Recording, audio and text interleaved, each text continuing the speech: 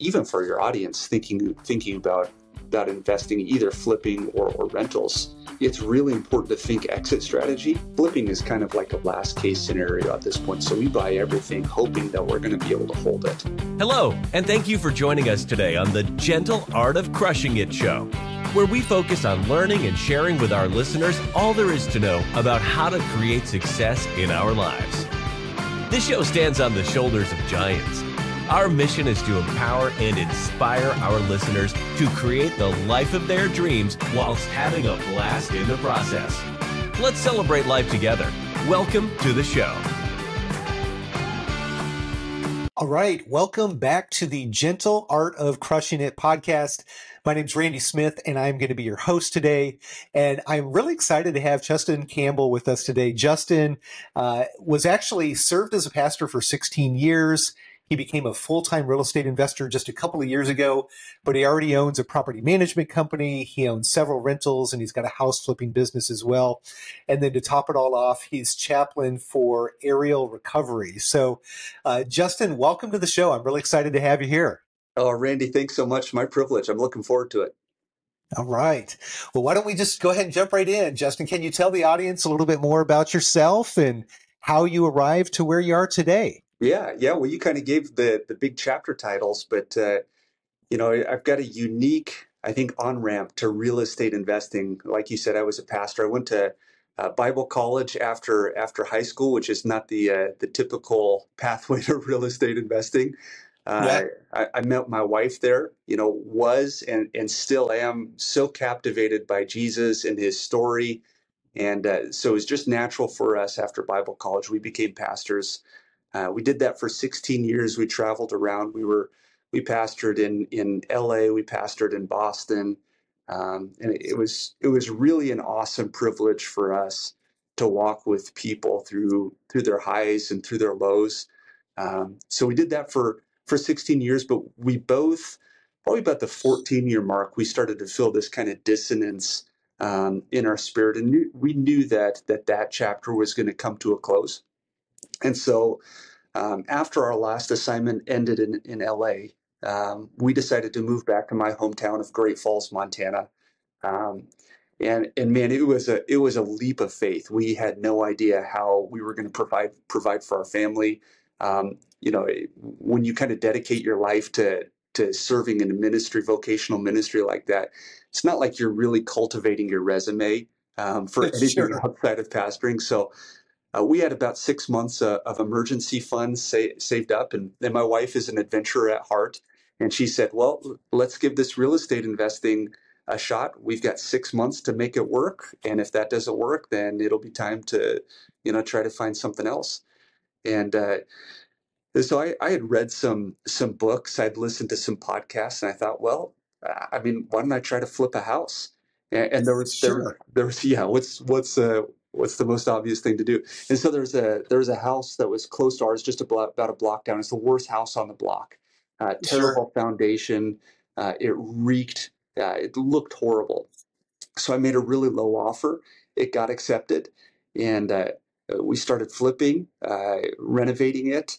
I did a lot of the work myself, and and miraculously, it actually went pretty well. I mean, we made like $30,000 off of it, and I'm like, oh my gosh, that was like 2 months worth of work, and that almost made up for my salary as a pastor. And unreal. And we're like, and so we decided, okay, we're going to roll that into the next one. We found another one. That one took us about 10 days to do. It was a very simple cosmetic rehab, and we made like $20,000.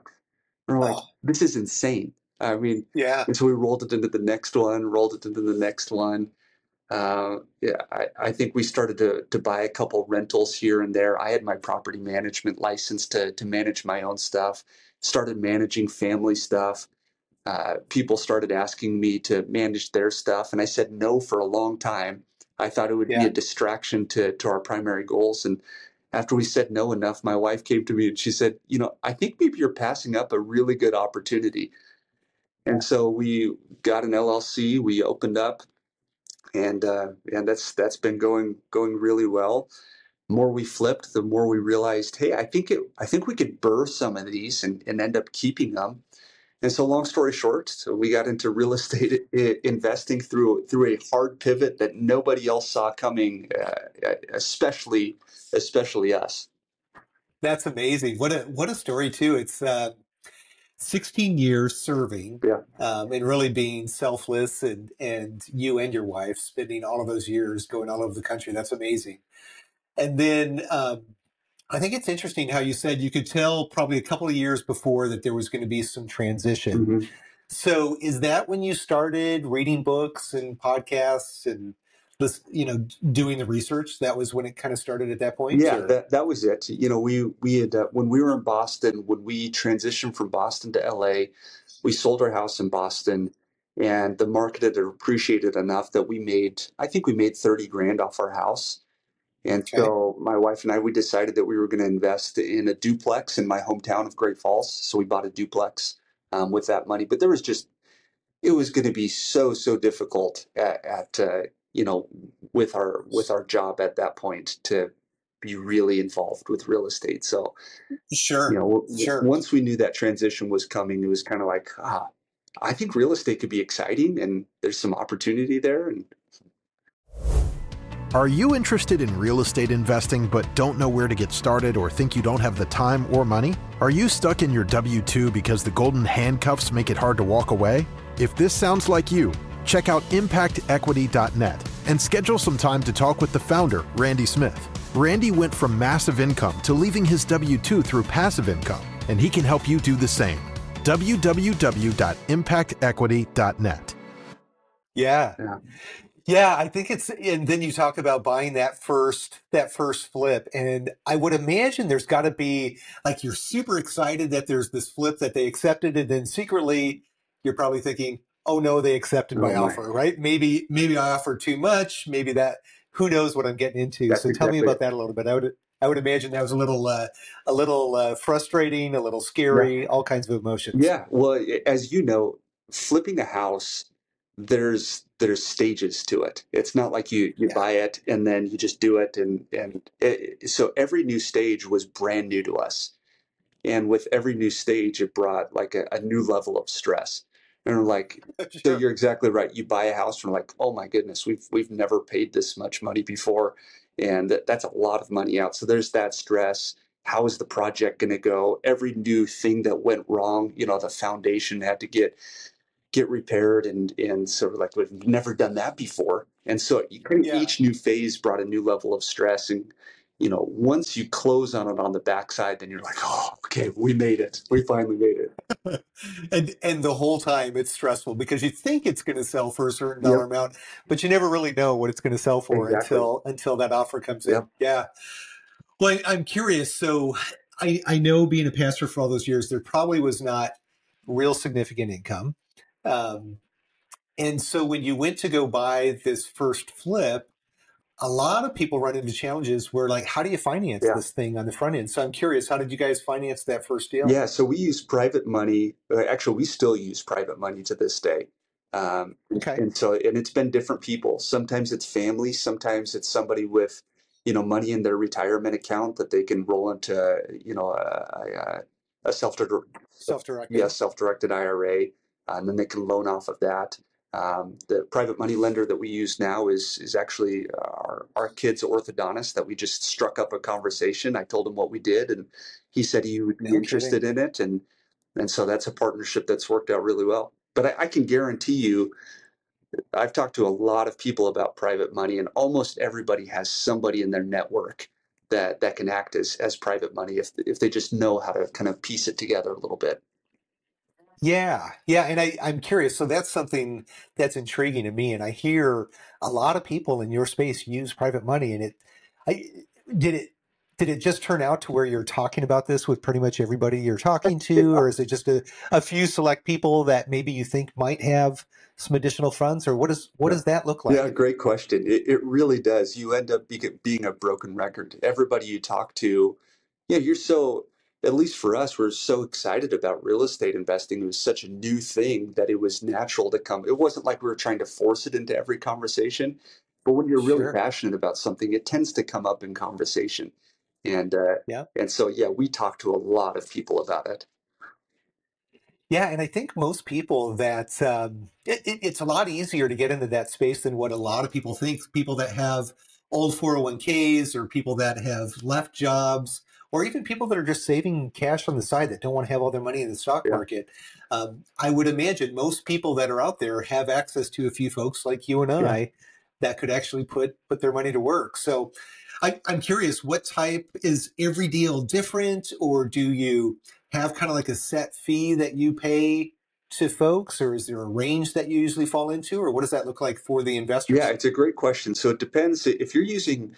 So there's kind of you delineate it. There's hard money lenders, and those are typically institutional lenders, and then you've got private Yeah, money lenders. The terms will be different. So hard money lenders usually there's point fees, there's interest fees, and those are going to be higher than a private money lender. got it. Okay, so say you're borrowing 100 grand, there might be 1 or 2 points that you pay right up front, which means, say if it's 2 points, you're going to pay That's $2,000, right. and then you're paying some percentage, probably somewhere between, I don't know, 7 and 10 or 12%, depending on how quickly and how badly you need it. That's exactly And right. then usually there's like some time period too. Do you generally kind of guarantee your folks a certain amount of time, or is it just based on the project that you're doing? Yeah, and so we write that all there's a couple documents. We file them with the county, and we make sure that the terms are all spelled out. And it does depend on the scope of work for the project. We try to recycle money every 6 months, and so that our lender doesn't Okay. have money sitting out longer than that. Um, so that's kind of typical, but it does change based off of the project. Okay. Yeah, and I think that can be a really valuable investment option for individuals that are sitting on the side. It's more liquid Hmm. than a lot of the syndications that you hear. And sometimes, but not always, they're in a first position lien, usually first position or sometimes a second position lien. Hmm. Is that how you structure those loans for your investors as well? Yeah. Or So at this point, for most deals that we use private money on, uh, we'll borrow the purchase price plus the rehab for it. perfect. So that's kind of how that works. Okay. Yeah, no, I know that I was doing the Burr strategy in Atlanta for a number of years. And when I was keeping those assets, generally the bank was making me season those assets for, I think it was usually 6 months. I Yeah, don't remember if it was 6 months from is it the purchase price time or is it when it's completed? I don't recall. from purchase. Okay. So if you buy an asset in January, you renovate it for a couple of months, you're still going to end up needing that hard money for the full six Right. months because you can't do your cash out refi in the back end unless you're just flipping you know, in 10 days, like the one deal that you Yeah, had. that's right. Uh, okay, perfect. Well, very good. So, I'm always intrigued with this space because the idea of being a flipper sounds exciting. We've all watched HGTV and we've got all these great ideas. Any challenges or lessons along the way that might be valuable for other folks that are considering getting into that space? I think the biggest hurdle that I had to overcome is the feeling that I had to do all of the work. And I just Okay. kind of came to the point where I realized that if I'm doing all of the work, I'll never be able to scale because I can, myself, I could probably do 2 a year. But if I want to do Okay. 20 a year, you've got to build teams. And so you can't be swinging a hammer at that point. Mhm. You're either GCing or you're overseeing your project managers at that point. And so that was Okay. the biggest thing for me is, if you want to do 1 or 2 a year, that's great. Go swing the hammer. But if you want Yeah. to scale, if you actually want to make it a business, then you have to run it as a business and not be the Mhm. employee inside of the business. Got it. So letting go and kind of turning over the reins to somebody else, I would imagine, is challenging. So did you just start hiring folks right away, or was there a process of letting go of some of that, Yeah. or what did that process look Yeah, it like? probably took us to flip number 5 before I stopped doing anything in it and was Okay. just hiring project managers and I would still bring teams of people in to do various things. Uh, Okay. but that became a much more efficient seat for me, especially running the property management and doing this. the more I'm doing in the business, the less we can grow as a business. Yeah, yeah, absolutely. So let's talk about the property management piece a little bit. I know property management can be kind of a thankless job. There's not always a lot of profit in there. Mhm. What has that journey been like? I know you said you were saying no to folks over and over and over, but then the wife brought to your attention that maybe there's some opportunity there. Yeah. So let's dig into that a little bit. Yeah, so we officially launched August of 2022. So we're just over a year old. We've got about 200 doors at this point. And it was a Wow. similar journey. I was doing everything. I was doing all of the leasing, the work orders. I was doing all of the work. And again, Yeah. painfully obvious. You can only do that for so long, and you can't do it at all if you want to grow. And so we've just grown teams out. And so we really try to leverage technology in teams. We've got Okay. a team of virtual assistants that are able to do a lot of the back end stuff. And then, one of the skill sets that actually did transfer from pastoring to this is building teams. And Hmm. it turns out that it's a lot easier to build a team when you can pay people when they're volunteers. I would Yeah, imagine. I would imagine. yeah. Yeah. Well, so that you've got 200 doors at this point in 1 year. Now, what does the team look like? You mentioned VAs, but do you have like W-2 employees as well, or? So everybody's contractors at this point. So Okay. so we've been able to structure it like that. It tends to work out better for them for flexibility. Works out better for me just from an overhead standpoint. Yeah, So I've sure. got VAs, I've got a bookkeeper, and then I've got a handy person. And Okay. between, I think that's four teammates besides myself, and we're Okay. able to handle everything pretty efficiently. We're in the process of hiring an operations manager, and that will Okay. allow me to take one step further to, you know, keep focusing on acquisitions. Fantastic. And then the flipping business as well, is that got a whole staff of people, or is that just all subcontractors behind the That's it. scenes, or? Yep, that's exactly it. My wife recently quit her job, and so she's kind of serving as project manager going forward. We've got enough contractors that are working almost exclusively for us because of the amount of projects, and so she's just Yeah, bouncing between projects, making sure that timelines are on track, and the scope of work, sure. everybody's doing what they say they're doing, contracts are in, and all of that kind of stuff. I'll, I love it. And then you're the CEO that's managing the managers and getting your hands dirty from time to time. I would That's right. imagine Yeah, still, yeah, right? that's right. Yeah. Well, very exciting. So, yeah, I'm curious. What is the next 2 to 3 or 2 to 5 years look like for what you guys are Yeah. doing? Well, especially for property management, that's probably the easiest one to foresee um, how we can scale it. So we're in Montana. We've got some very distinct markets in Montana, and because Yep. licensure is different state to state, we really want to become a statewide, Montana statewide property management company. Okay. So we're planning this next year to move into another market, maybe another two markets. We Okay. think it's pretty plausible for us to get to 500 units this next year, I love it. and we'll just kind of see how it goes. This is such a new journey for us. We're kind of feeling it out, and as we grow and Yeah. scale, if there's a point where like, yeah, I don't, growing's pretty painful, and so I think we've hit our pain tolerance. I don't know what that mark is going to be, um, but Sure. I think we've got enough things in motion that this next year we'll hit 500 doors.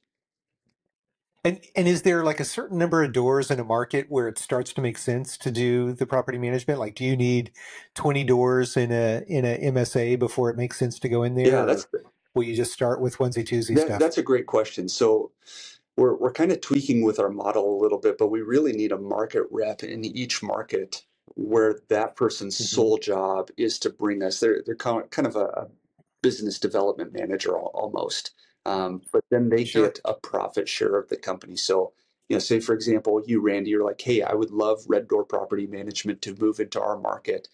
Then we would write up Yep. like a joint venture agreement that say, okay, you get 5% of all of the revenue from the doors that you bring. And so it would be Okay. incentive for you to say, okay, I've got this amount of doors. I've got friends that have this amount of doors. We're all going to roll it into Red Door. And so that's kind of our marketing strategy at this point.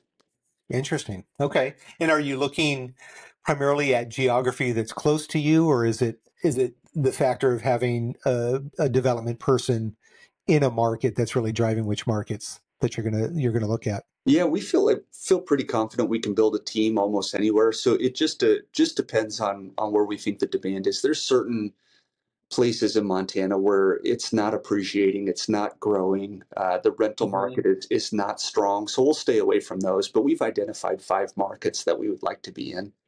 Okay.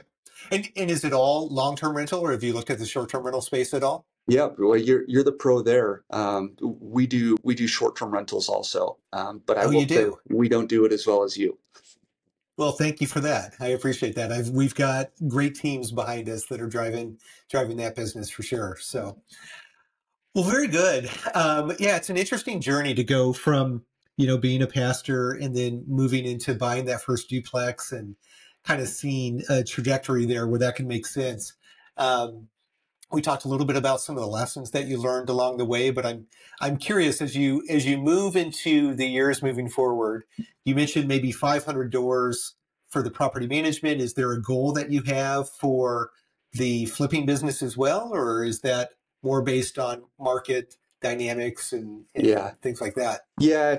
I mean, we've got some soft goals around the flipping, but our market center is about 100,000 people. That's countywide, and so Okay. we're bumping up against an inventory issue. And so if we want to Okay. continue scale, then we'll probably have to move into different markets, maybe Different even other markets. states. Sure. Yeah. Sure. And so we've got some soft goals for our local market. We're working with some really fantastic investor friendly agents. Um, Okay. and we're on their goal sheet for how many they would like to bring to us in 2024. Okay. So I think we'll just continue to nurture those relationships and kind of see where it goes. Okay. Yeah, interesting. I know in this space, I was at a RIA meeting a few weeks ago, and this is all Arizona based, so I'm sure it doesn't apply to your area, but it said that we're entering kind of a scary time for flippers Mm. because there's so much uncertainty that's going on in the market. I'm curious, how is the economy driving your business, or is there other considerations that folks should consider if they're in the same space due to the economy? Yeah, no, I think that's really prudent to think through that. Um, in a lot of places, appreciation rates are, they've halted or they're going backwards in some markets. Yep. Montana is really interesting. We're about 2 years behind everybody else. And so Interesting. things are still appreciating. We've got a huge supply and demand shortage in our area. And so, and even for your audience, thinking about investing, either flipping or rentals, it's really important to think exit strategy. And Yep. so for us, when we flipping is kind of like a last case scenario at this point. So we buy everything hoping that we're going to be able to hold it and that we'll be able to Okay. burr it. And if that doesn't work, then we flip it. And we run numbers based off of those two scenarios. And Okay. if we know that it's not going to flip, if we can't flip it at the margin that we want, then we just pass on it. And so as long Okay. long as you know your exit strategy, nobody knows for sure what the market's going to do. But as long as you've Yep. done due diligence and you're doing prudent, you're being prudent with it. You know, I don't foresee in our market any reason why we should slow down. Got it. Got it. Interesting. Now, I've talked to a lot of flippers that they talk about one of the challenges with flipping. One of the benefits is that you can make very good money in a relatively short amount of time. Mhm. The other side of the coin on that is that quite often you're paying quite a bit in taxes Sure. with a flipping business. So I'm curious, are there any strategies that you're using other than trying to buy and hold? But is there any other strategies that you're leveraging to try to help offset the tax burden that comes along with that? Yeah, yeah. One of the things we try to do is we make sure that our flips, as much as possible, will cross calendar years, and so you move from short term to long term capital gains at that point. You can also parlay, not a 1031, but you can also parlay your funds for as long as you're not taking an income from it and you just move it from one flip to the next. You're not paying taxes on it.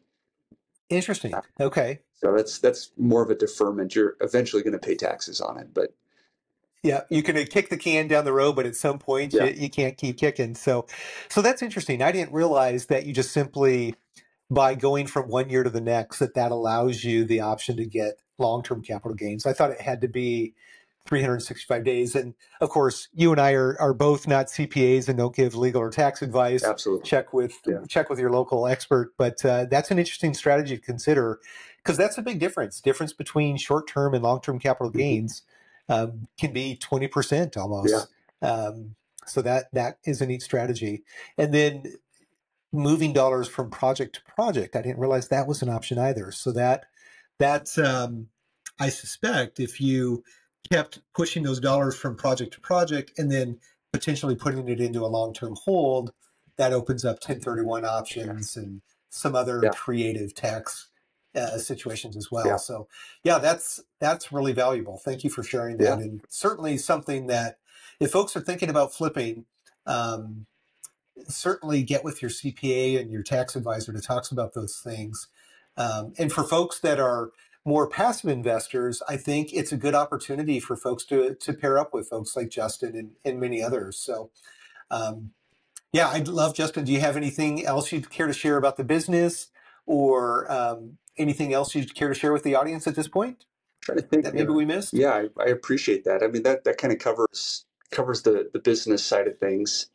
Um, I think the other piece that's really important, and I'm sure your audience is educating themselves listening to your podcast, which is fantastic. But I think that's such a Yeah, critical piece is being a voracious learner. And so whether yeah. that podcasts, books, conferences, courses, whatever it is I think that's a critical piece to any business development. Okay. Well, and that's kind of a good transition. I have a few questions I like to ask everybody. And on that note, are there any books or podcasts specifically that you would suggest to the new or newer passive investor? Hmm. You know, great question. I mean, yes, there's a lot of books that I would recommend. Do you read Jim Rohn at all? I love Jim Rohn. He's Yes, got this. yes. I have listened hours and hours and hours and hours of Jim Rohn over the Yeah, years. Yeah. he's got this quote, and I'm going to butcher it, but it's something like, you can determine the quality of your life in 5 years based off of the quality of the books that you read right now. And you know, I think it's more important than identifying, saying, here's a list of books that I think are great. I think it's more beneficial, or at least equally beneficial, to understand where you're at in your season. So I think the best Okay. learning is at the intersection of pain and passion. And so if you know what you really where you really want to grow, and there's a pain point there, and find a resource that you can educate yourself in that area, and Yep. your retention rate goes through the roof. And so for me, No doubt. early on, I read Brandon Turner's the book with the No Money Down book. Sure. Sure. Gary Keller's the Millionaire Investor. I love that because it just laid a roadmap out for building your Yep. portfolio. Chad Carson, uh, Retire Early with Real Estate was kind of a pivotal book for me. So Okay. those are some great recommendations. I love that. And I think that makes a lot of sense. There's not one book that everybody should read. It really comes down to where you are in the Yeah, journey and matching that with where your yeah, passion is, right? Because if you're, if you want to go down the short-term rental path, it doesn't make sense to look at a lot of the other yeah, books that are out there or something else there. So I think that intersection between pain and passion, I think, is a really great quote. And there's not a one size fits yeah, all. There's so many different ways that you can grow wealth through real estate yeah, investing. Um, and I think it's important too early on not to like um, go super deep in the first thing that you hear, because I guarantee you if you hang around long enough, you're going to hear 10 different yeah, things that you're super excited about. But really only one or two of those is probably going to maintain the passion longer than just the original yeah, honeymoon period. yeah. So good advice. Um, so one of the questions I like to ask folks as well is, we talked a little bit about lessons learned, but are there things that you wish you knew today that would have been really, really helpful when you started this journey? That's another great question. It's hard to say. I mean, obviously, I wish I knew how the market would appreciate. Everybody Yeah. wishes they had a crystal ball to know what the market was going to do. But honestly, I don't wish that I knew anything different than what I did. And the reason I say that Yeah. is I think that there's such a critical there's such a critical thing that happens when you don't know everything, but you still choose to take action, that it almost Yeah. births this thing inside of you, or you're like, hey, I can do this. It builds confidence that you can Yeah. take a step of faith, and it's going to be okay, and you're going to figure it out. And so there's a lot of things that I know now that I didn't know then, but I wouldn't change it because it's part of the journey. Yeah, I love that. Yeah, I think back too to all the mistakes that I made throughout the whole journey, and I think it'd be real easy to say I wish that I hadn't gone through that situation. But had I not bought that first long-term rental in Kansas City from a bad operator that ended up costing me, $40,000 throughout the hold period, I would have never got to where I am Yeah, today. And those lessons needed to be learned throughout that path. So I could get the experience and the confidence for where we are yeah, today. So I'm curious where, and this is a unique question towards yours that I don't normally ask, but I'm curious how your faith has played into your process into getting into real estate and then growing multiple businesses. Like, how has that factored yeah. in to this whole Yeah, process? that's such a great question. And I don't know what your faith journey is, Randy, but when I read the story of Jesus, when I think about the kind of God that I serve, it's a God of abundance. It's not a God of Hmm. scarcity. And so, going back to that kind of, you know, the ability to take a faith risk, step into the unknown Hmm. a little bit. I've got the security knowing that, hey, everything's going to be fine. Like the deal may not work how I Yeah. envisioned it, but it's going to be fine. And not only Yeah. that, but I don't have to try to hoard everything. If I'm competing with somebody to get a deal and they win and I don't, I can celebrate their win because Yeah. we're not in a world of scarcity. There's enough opportunity for everybody, and so I can celebrate that. Um, I think that's certainly one way that's really impacted me. The other way I would say is, my mission really falls inside of the mission and the passion of Jesus. His is to, Hmm. to bring light, love, healing everywhere. And so Hmm. real estate is just a vehicle for me to do that. I'm not actually passionate about flipping or buying investment properties. It's a tool to get me to where I want to be. And so both Sarah and I, my wife, our goal is to generate enough income so that we can, really partner with aerial recovery. We've just briefly talked about that, so that we can really partner with churches that are, there's a spiritual component to it, but they're also working with microfinance and educating women in countries where that's not looked upon favorably, because we know if you educate a woman, it's gonna radically change a culture. So Yeah. we want to partner with those sorts of things, and we can't do that with just a little bit of money. And so all of these Hmm. businesses, we want to generate more and more money so that we can throw all of that toward these initiatives that we think Jesus really cares about and that we're passionate about. Yeah, thank you for that. And yeah, I would agree. I think that my higher power wants us all to live abundant Yeah, lives and to share that abundance with everyone. And you mentioned to it briefly there, but can you talk a little bit about aerial recovery and what that is and what its mission is, yeah.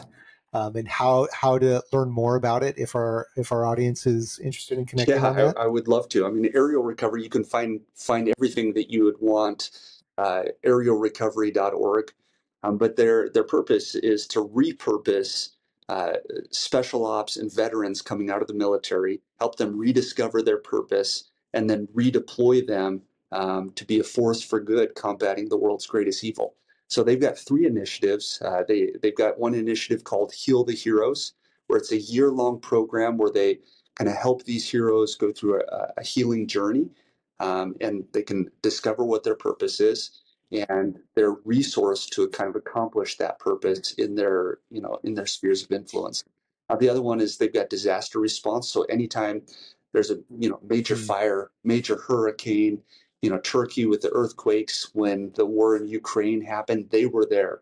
And a lot of the times they're the first boots on the ground. They can assess a situation. They can coordinate nonprofit organizations, work with the government. I mean, you talk about, green berets, special ops guys that the military has put millions of dollars into educating and developing.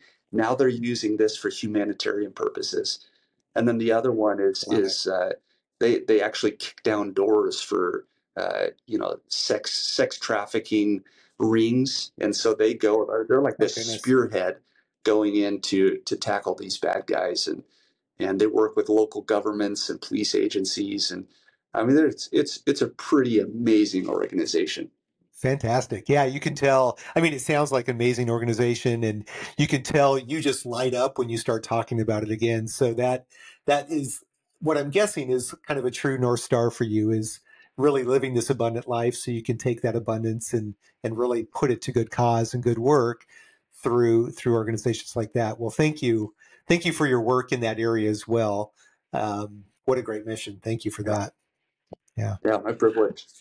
All right. Well, a couple last ones here that are kind of fun is, since you and I are both in GoBundance and we have this kind of common shared theme, is there a recent bucket list item that you checked off your list, or is there one that you hope to in the near future?